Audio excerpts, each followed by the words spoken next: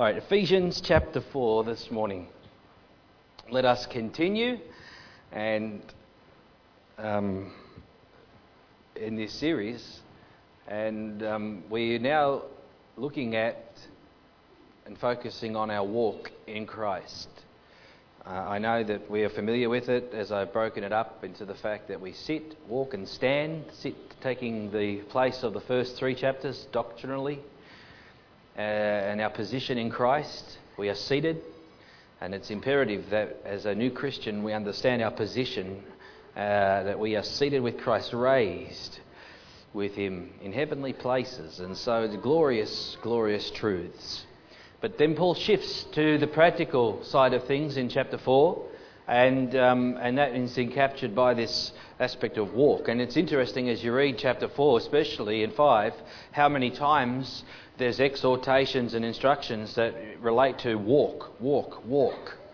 And there's a huge emphasis that is being made there. And so remember, the key thought that we established last week in chapter 4 is that we would walk worthy of the Lord.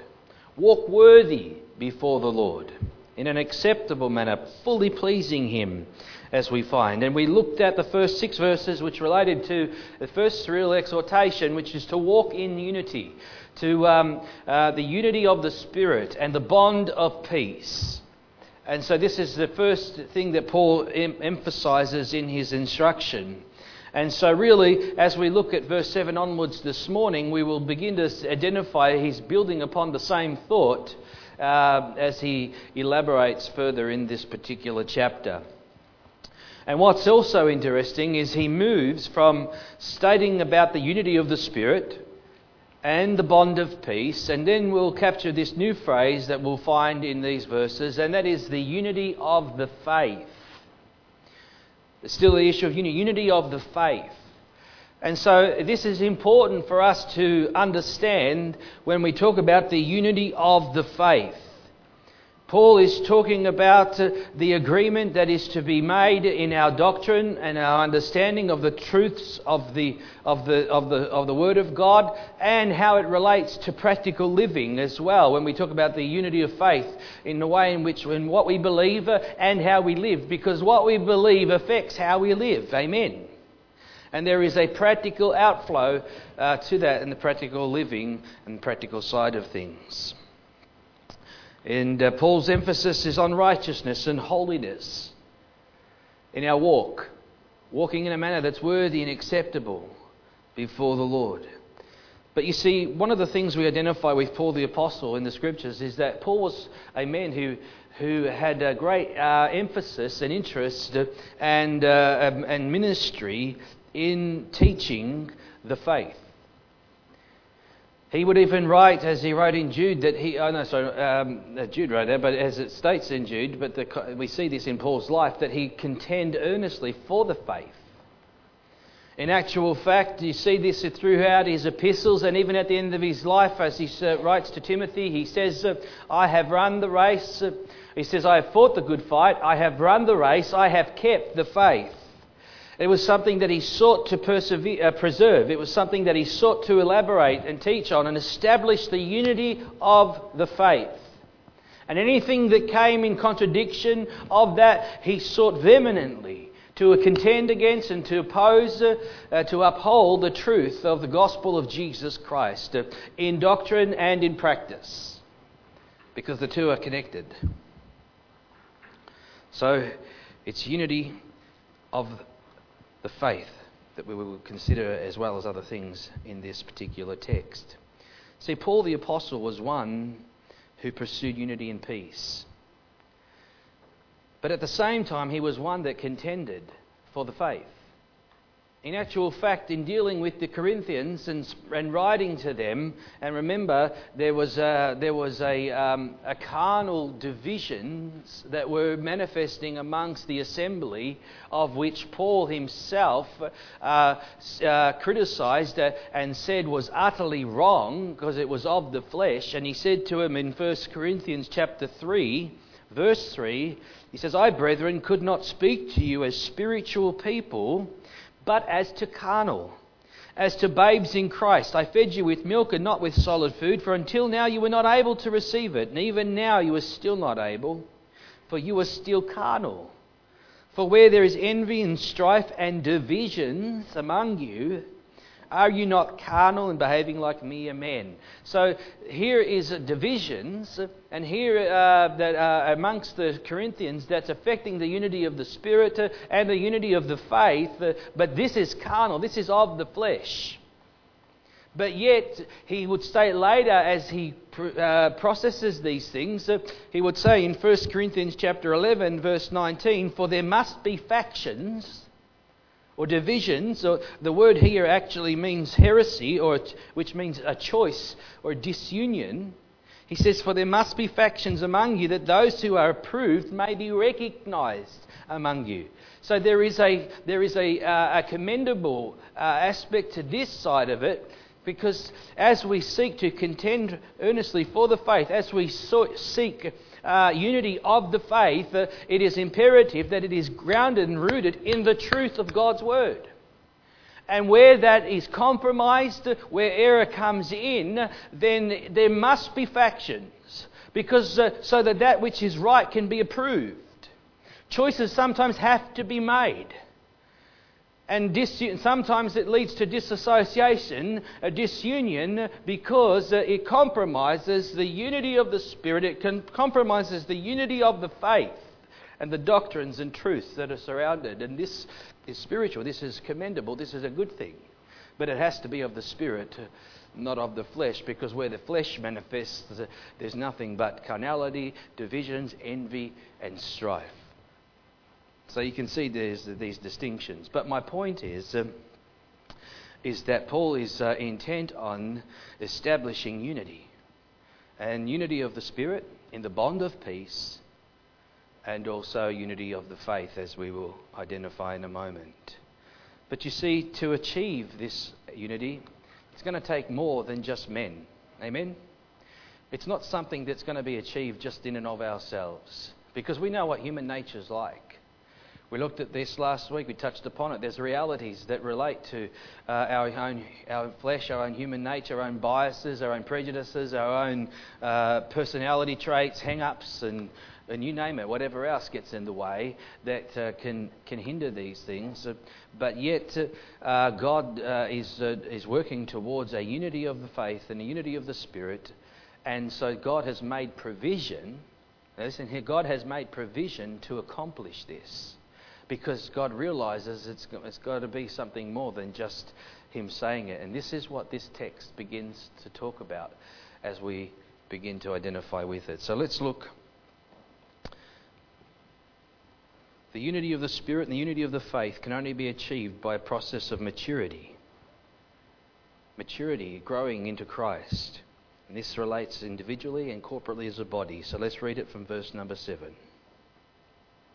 Paul writes, and he says, but to each one of us grace was given, according to the measure of Christ's gift.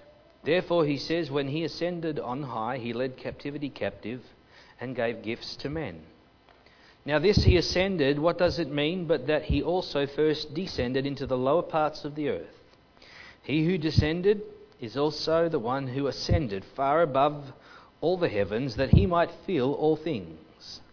And he himself gave some to be apostles, some prophets, some evangelists, some pastors and teachers, for the equipping of the saints, for the work of the ministry, for the edifying of the body of Christ, till we all come to the unity of the faith and of the knowledge of the Son of God, to a perfect man, to the measure of the stature of the fullness of Christ, that we should no longer be children tossed to and fro and carried about with every wind of doctrine, by the trickery of men, in the cunning craftiness of deceitful plotting, but speaking the truth in love, we may grow up into all things into Him who is the head, Christ, in whom, or from whom, the whole body joined and knit together by what every joint supplies, according to the effective working by which every part does its share, causes growth of the body for the edifying of itself in love. So here, Paul is showing us how this unity of the Spirit how the bond of peace, how the unity of the faith, and how Christian maturity is going to come about because God realizes the need and He has made provision for that need, and it relates to the issue of spiritual gifts. You see, God has established spiritual gifts in order to achieve His purpose, and that is that we would be grounded and rooted in truth, that Christ would be formed in our lives, that we would grow into the fullness of the stature of Christ. And so they're talking about to a perfect man, we're talking about Christian maturity, that we would grow up, because when we become Christians, the fact is that Paul refers to us that we are babes in Christ. And we are just to desire the pure milk of God's word, that we may grow thereby. But you see, a child can't eat milk forever. Can you say amen? You have to grow into solid food, and that's part of the Hebrews where it talks about this maturing process that is necessary, that is part of the Christian life, that we must go on to maturity, or perfection is the word, but the two mean the same thing, maturity. And so it's in light of that that Paul is addressing these things. And he says in verse 6, as we referred to last week, there's one God, one Father of all, who is above all and through you all and in you all. See, God is in control. God is at work. God is in us. He's amongst us. He's in working through us to a particular end. And Paul, in stating this walking worthy, to walk in unity, he shifts in verse 7 when he says, but. He's carrying his thought through. But to each of us, grace was given according to the measure of Christ's gift. God's provision. God's provision is spiritual gifts to accomplish His purpose, that is to the edifying of the body of Christ, to bring us to maturity in Christ Jesus. This is important. And so, in doing so, Paul is touching upon each one of us individually. Each of us have received grace, and according to the measure of Christ's gift, we ourselves, amen, have received gifts. Paul is speaking in the general sense here about each of us, and we find this more so elaborated in 1 Corinthians chapter 12, where it talks about the spiritual gifts, and it talks about the body, and it talks about how each of us have a part in that body. In actual fact, it deals with it extensively, and Paul would even tell us in 1 Corinthians 12, verse 11, but one and the same Spirit works all things, distributing to each one individually as He wills. So God, through His Spirit, has distributed individually to you and I spiritual gifts, various giftings that are there not for ourselves, amen, but for the purpose of God and to give glory to God and to accomplish the plan and purpose of God for us. Verse 12 of 1 Corinthians 12 says, for as the body is one and has many members, but all the members of that one body, being many, are one body, so also is Christ. For by one Spirit you were all baptized into one body. This is things that we were identified previously in Ephesians.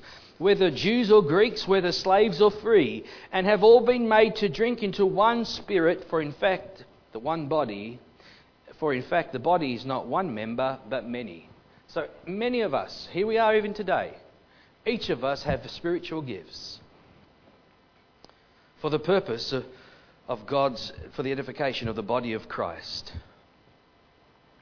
But Paul here is identifying some other aspects that are associated within the context of this ministry. And he's going to highlight various gifts, as we'll see in just a moment. But he begins to elaborate in verse 8 through to verse 10. We're not going to go into the depths of that, but basically what is being said here, Paul is telling us that Christ, having descended from heaven and having accomplished the work of redemption and the death of the cross, and having died and been buried and resurrected and then ascended into heaven, in the fulfillment of His ministry, having led captivity captive, the Bible says He gave gifts to men. He gave gifts to men, and those gifts that have been distributed and are distributed by the Spirit as He wills is for the purpose of the edifying of the body of Christ, for spiritual development. And so these are the things, and it says in verse 11, they are mentioned. These are specific gifts to accomplish this unity. In verse 11, and He Himself, now there are 5 gifts that are identified. He Himself gave some to be apostles, some prophets, some evangelists, some pastors and teachers. And so here, the thought again is very clear. The apostles and the function that they have in establishing the foundation of the church. It is built on the apostles and prophets. And the prophets, again, that we find in Scripture that are there and they're being used by God, gifted by God for that particular purpose. In terms of evangelists, they are there to preach the good news of the gospel of Jesus Christ and see people come unto salvation. And they fulfill a function in that process of the new birth and leading people to Christ. Pastors who are shepherds, there to lead the flock, to feed the flock, and to fulfill a part of that ministry of spiritual maturity to feed the flock. And then you have teachers, again, who have a specific gifting of teaching in relation to unveiling and teaching various things in the Bible in such a way, having been gifted by God, that we receive that edification. But these 5 gifts that are identified here by Paul are part of the process by which we, as the church, will be matured. Now look at what he says in verse 12. For this is the purpose of these ministries, for the equipping of the saints for the work of the ministry. You see, the work of the ministry is not to the pastor or to the evangelist or to the special, teacher or whatever. They have their unique gifting and purpose in the body of Christ. But the purpose, the Bible says, is that we would be equipped as God's people for the work of the ministry ourselves. And so it must be highlighted again. We have gifts. We are to be equipped. We are to fulfill the work of the ministry, and so the saints are to be equipped for the work of the ministry in all of its various contexts. And for this it says, for the edifying of the body of Christ. So this is the end that's in mind: the edifying and spiritual development of the body of Christ. That we would go on to maturity, that we would understand and have clear understanding. And not only that, with the various giftings that we have, we can minister to them to one another. We can serve one another. And by doing so, we're all receiving from one another, which results in the edifying of the body. This is what is being put forward, so that we can serve for service. You see, the word edify here, edifying of the body of Christ, it literally means, in the Greek, it means an architecture. It means a structure, a building. And when you think about that level, so you're talking about a construction. So the edifying, the construction. And isn't it interesting, because Paul would use these analogies, and because he even says that to the Corinthians, he says, I am a wise master builder, and I laid the foundation. But let him take heed how him who builds on it. Because, there was Paul, there was Apollos and Peter and others who had ministered into the assembly and amongst the people. And so, but he says about himself that he was the master builder. That was because of the grace of God that was given to him. He says to the Corinthians that you are God's building. And even in Ephesians, we saw it ourselves, where it says in chapter 3, it says, in whom the whole building, being fitted together, grows into a holy temple in the Lord. This is the same thought that's being carried right now in chapter 4. But now we're seeing it practically, how it's achieved. Through spiritual gifts, through serving, through ministering to one another. That's why to be active in the church and amongst the people of God is so critically important.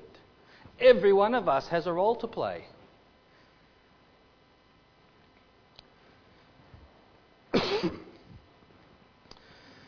You see, there's so much that we can consider further going into verse 13. Let's look. It's all the whole issue of the work equipping, being equipped for the work of service or ministry, for the edifying of the body of Christ.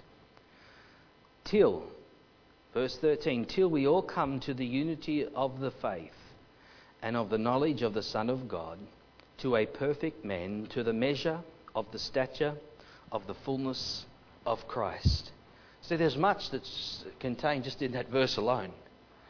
And there are three key thoughts that Paul is identifying, and he's talking about unity, he's talking about maturity, and he's talking about conformity. And we'll see that contained just within the thought of itself. But let's just see the first issue here being unity, till we all come to the unity of the faith. You see, this is so important, the unity of the faith. Now, again, Paul's emphasis in till we come, it's a process. It's a development. It's a maturing process. And so we can't all say, yeah, we're fully arrived. Actually, we won't fully arrive until the day we come to be with Christ. Amen. But this is where we're heading. This is where we're working towards. This is what God is doing.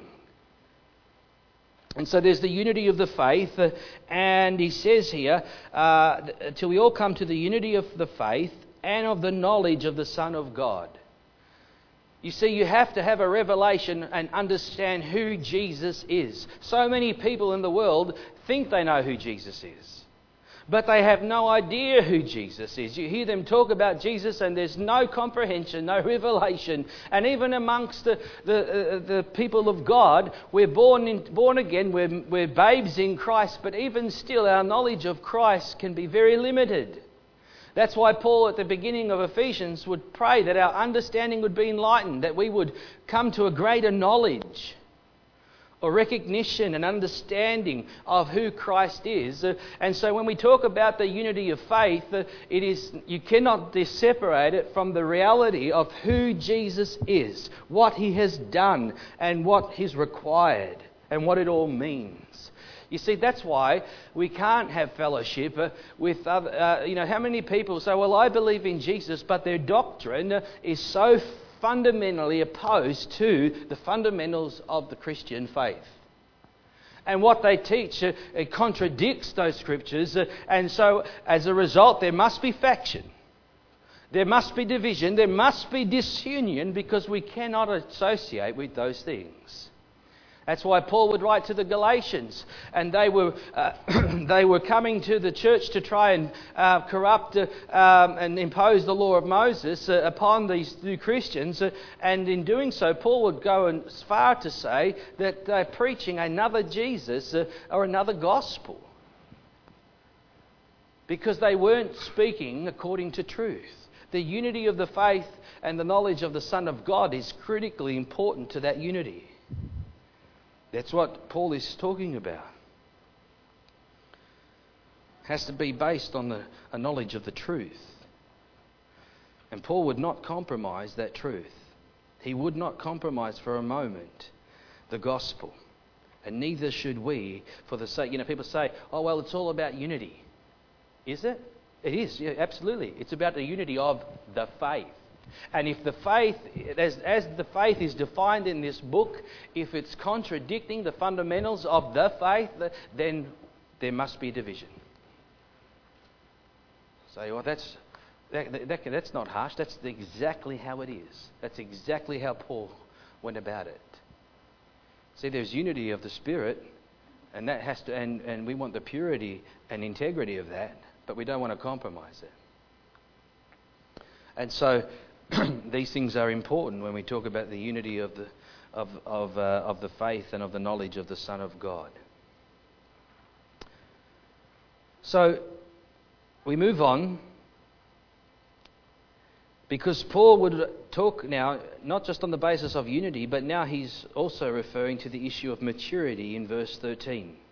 He says that we would come to the unity of the faith and of the knowledge of the Son of God, to a perfect man.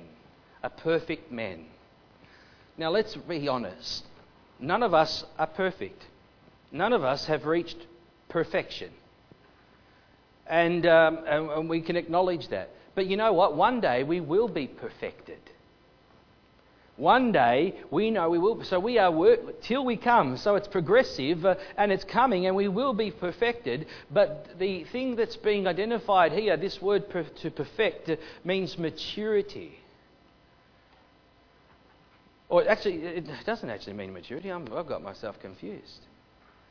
Well, it incorporates maturity, but in actual fact, it's talking about a progressive completion of spiritual growth and development until we're perfected. So it incorporates maturity, but maturity comes a little later in the word stature. But the same thought is being elaborated for us. But you see, maturity is in view. And one of the things that we must realise is that Christians cannot afford to stay in a state of immaturity as believers. That's why in Hebrews it brings a stark rebuke upon the Christians who have remained in a state of immaturity and have not progressed. And because you see, part of the Christian life is we're walking, we're constantly moving forward. We're not to be in a state of just stagnation. That's why you can meet Christians who have been Christians for 20 years and they look like they're stunted and stagnated in their growth. They haven't gone on to maturity for various reasons, and yet you can meet younger Christians who have only been Christians for short months or years even, and yet they have progressed further and onto that path of maturity to a perfect man. So the issue of immaturity is not commendable, because we are not to remain in a state of immaturity. It's as simple as that. A person must mature in Christ. They must understand the foundation of Christ. They must grow in understanding the doctrines, the fundamental doctrines of the New Testament, and above all, they must understand how to live and walk, which is exactly the emphasis that Paul is making, how to walk and live as a Christian. This forms the basis of walking worthy before the Lord, going on to maturity. And the truth is that we never fully arrive in that sense. But when Christ comes, amen, we will be perfected. We will see him as he is, and we will be as he is, the Scripture says. And whether that be in death, whether that be in his return, amen. In his return, the dead in Christ shall rise first, and then those that are alive and remain shall be called up to meet him in the air. And amen, we shall be transformed. So there's the issue of maturity. And then Paul goes on to say in verse 13, to the measure of the stature of the fullness of Christ. This is the issue of conformity. Remember, unity, maturity, and conformity. We have to conform to Christ. See, this is of extreme importance, to the measure of the stature of the fullness of Christ. That word, to the measure. I mean, again, we are growing into this. But that measure is Christ. And we are to grow into Christ. And this is we are being conformed into his image, as it would tell us in Romans. And this is what Paul laboured towards in laying a foundation of Christ. And he said to the Galatians, until Christ is formed in you. See, this is the emphasis, growing into the measure of Christ, because he's that measure, to be like him. And then we are growing into the stature, which is again the maturity that is associated with conforming to his image and being like him. Now the truth is, again, we're growing into the stature of the fullness of Christ. And so what's interesting is that this is why we have to learn to walk. Paul will elaborate this further in the next verses when he talks about the practical aspects of the new man and walking in righteousness and holiness, which is associated with the walk. Of course, again, because it's internal and it's external. But you see, we have to learn to grow in these areas. Because let's be honest, church, the practical aspect of how we live is very, very important. It's one thing, it's again, they say you can talk the talk, but you got to walk the walk. And really, that captures the essence of what we're talking about. But you see, we learn to walk. And so it's a process of growing into Christ. The measure is Christ. That's the standard. And so we are working towards that through the work of God's Spirit, through the edifying of the body, through the giftings that God has distributed as we serve and minister to one another. This growth is happening. We're growing into completion. We are progressively growing into Christ. And this can't be underestimated. This is a huge emphasis of the Christian life. Again, in Colossians, Paul would state the fact that we are complete in Him, that we are filled to the fullness in Him. That's our position. But yet we have to grow into, we're being told here in verse 13 that we have to grow to the measure of the stature of the fullness of Christ. So how does it work? We have it, but yet we're growing into it.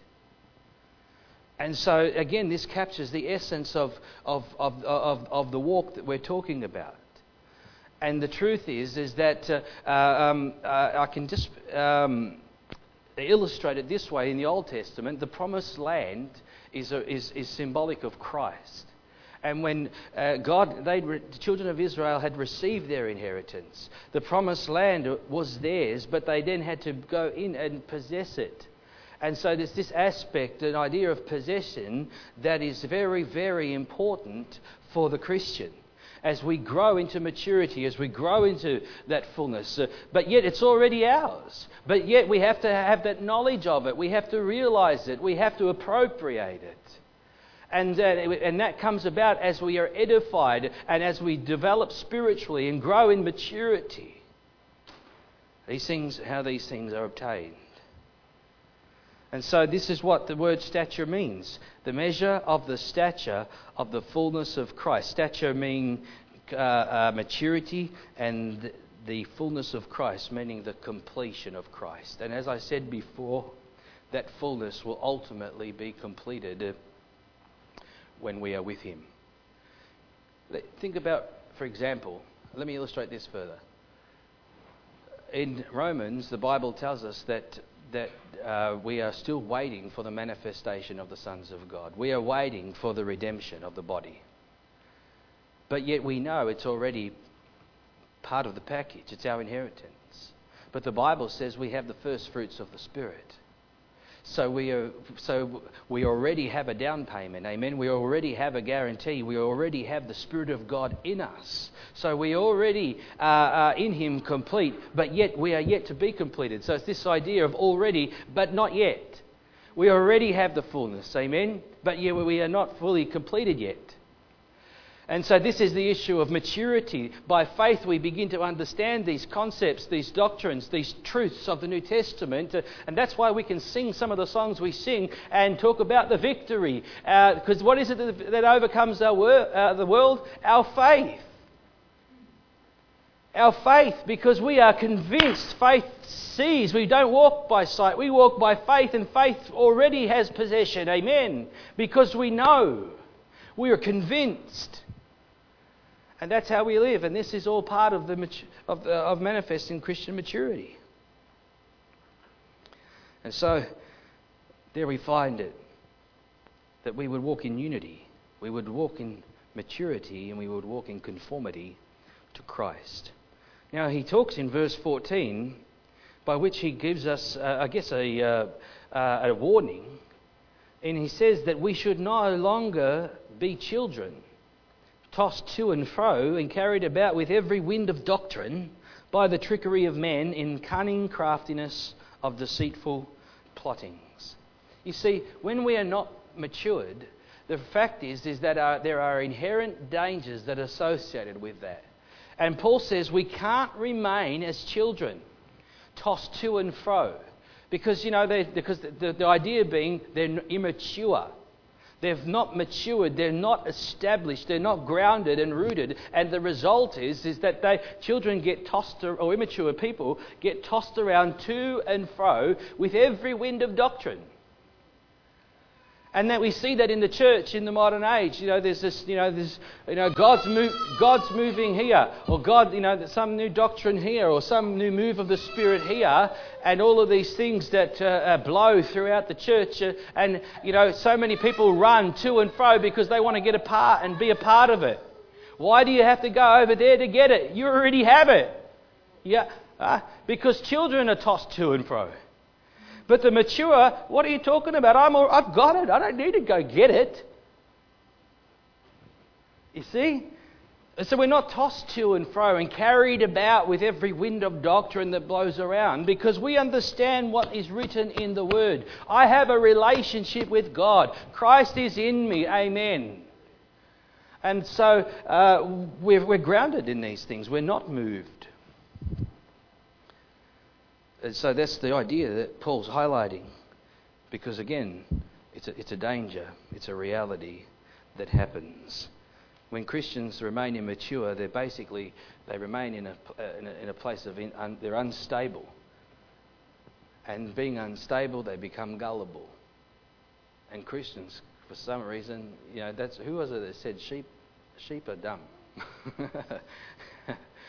And really, there's a truth to it, isn't there? My father-in-law's got a farm my in-laws in central Victoria. They've got sheep, and lambs. I just watch them, and I tell you, they don't look that smart. I have to be honest. I'm not a farmer. I've got no idea, but I have observed them, and I tell you what, gee, they're dumb. I look at them, and they're just sheep. It's just like, is there any wit there? What's going on in there? But that's what can happen. Sheep can be easily frightened, and they can be spooked, and they're very vulnerable. And that's how we are. That's why we have to be established in these things. Maturity. So let's go on to verse 15. Because remember, we're talking about this equipping, we're talking about this development, this progressive aspect of maturity in the Christian life. Now look at how it's going to come about. It says, but by speaking the truth in love, we may grow up into all things, into Him who is the head, Christ. And so this is speaking the truth in love. One man once said to me, because we can get pretty passionate about truth. I'm like that. I have to be honest. I know. One man had to say to me once, he said, Gary, you got to know how to handle the truth, because the truth can kill. And I thought, what does he mean by that? Because I can tell the truth, but still not have the right spirit or right heart, and all of a sudden it can be destructive. But you see, the Spirit, speaking the truth in love, we may grow up into all things, into Him who is the head, Christ. And this again, maturity. From whom, look at verse 16, from whom the whole body, joined and knit together by what every joint supplies, according to the effective working by which every part does its share, causes growth of the body for the edifying of itself in love. There it is again, for the edifying of itself in love. And there's something about love, that the atmosphere of love, the nature of love, really, and that when we learn to love, Bible tells us God teaches us to love. So we learn this as part of Christianity, and we learn it, amen, amongst the brethren, and we learn to love the brethren that annoy us the most. And as we get in, sometimes, let's be honest, we looked at this last week, we get on each other's nerves. Somehow these little things about people can irritate us and annoy us, but really sometimes they're just reflective of things that are in us, and we have to learn to love. But love is the atmosphere in which there is spiritual growth, and the fact is that I have to learn to grow out of those things. oh, well, I might be right what I'm saying about this and pointing towards that, but how am I conducting myself? How am I going about things? Because this issue of edifying itself in love is critically important to understand. Otherwise, we're falling short. And I know I have, and I know we can all identify in areas within this context. But listen also at what is being said here. From whom the whole body, joined and knit together by what every joint supplies. Again, this is the issue of the body, joined and knit together, ligaments. You know, the human body is, some would know more than me, but it's joined together by joints, ligaments, bones, tendons, and it's all interconnected, this one body. And this is the idea that Paul is capturing by joints and ligaments. And we are joined and we are knit together. We are one body. And each of us is supplying something to the body in order to cause the body to grow, in order to cause the body to mature, in order to minister to one another and serve one another. And this is in the framework of love and unity. Each one of us is supplying something. Now listen to this, according to the effective working by which every part does its share. You know, every part does its share, but you know what the effective working is? It's the Spirit of God. Paul would even say to the Corinthians, I planted, Apollos watered, but God gives the increase. And really that's how it works. The increase comes from God. But it comes through the gifts that He has distributed, and through the ministry gifts here that are identified, and in terms of the gifts of the body as identified as well, and spiritual gifts and all of those things. And each of us working together, by which each one of us knitted together, each of us supplies something, and God is working through us all to accomplish this level of maturity and development, to bring us to the measure of the stature of the fullness of Christ. Isn't that interesting?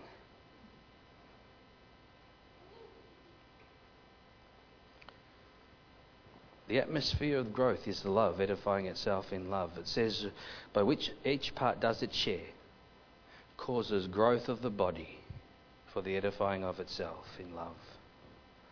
And again, unity of the Spirit, bond of peace, and the unity of the faith. These will be achieved by spiritual maturity of the Christian. And where this is lacking, we can revert back to the carnality, we can revert back to the flesh, we can revert back to the natural man, and where he prevails in the church, it's not pretty, is it? But where the spiritual mind, where spiritual maturity is manifesting and coming through, then that, again, brings about the desired effect according to the plan and purposes of God. Each of us have a role to play. That's why there's no lone Christians. You know, when the Christians say, well, I just have church at my house. Just me, myself and I. It's a contradiction of the very truth that we've just considered here. Oh, but the people at that church, they annoy me. Well, that's why you need to be there, because God's put you there so that you can contribute something. You know? Oh, I just don't like it. I'm just, we're going to just withdraw and isolate. Well, that's not right. That's not healthy. In actual fact, people that behave that way stunt their Christian growth. It's true. They're stunted. Because they haven't learnt those lessons of maturity that comes through esteeming others better than ourselves, humbling ourselves in all lowliness of mind and spirit. Remember, we looked at this last week in those first few verses of chapter 4. No, because we just got a chip on our shoulder, we're pride and arrogance. So I'll lay it for them. Hello, the problem's not them, the problem's right here. So there it is. But remember, we must walk worthy before the Lord, walk in unity. And we're going to look at this further next week, actually when I next minister, because Paul is developing this thought of walking. Read it. In the meantime, I encourage you, if you haven't, read Ephesians again in light of the things that we've discussed. And look at chapter 4 and chapter 5 especially, where we find now these exhortations to walk as we begin to track through these things. Let's pray. Father, we just thank you, Lord, for your word this morning and the instructions, God, that thereof contained. I pray, God, that we would grow. We would, Lord, develop, and in light of the spiritual gifts that you have distributed, and there's those ministry gifts there, but also there's clearly identified the gifts that you have distributed to all for the sole purpose of the edifying of the body of Christ. My God, I pray that we would come to the unity of the faith and the knowledge of the Son of God, that we would come to a perfect man, that we would come to the measure of the stature of the fullness of Christ. Lord, bring us into that place of maturity. Lord, let us have the mind of Christ. Let us come with a mind that is humble and a heart that is humble. And let us, Lord, learn to love as you love. And I pray that the body would be edified and would grow unto maturity, knowing, God, that we will be perfected on that day in which you come to receive your bride. Lord, yes, on that day in which you come to consummate, Lord God, this marriage, Lord God of the church. God, I just bless your holy name. Thank you for our inheritance and the promises. In Jesus' name, amen.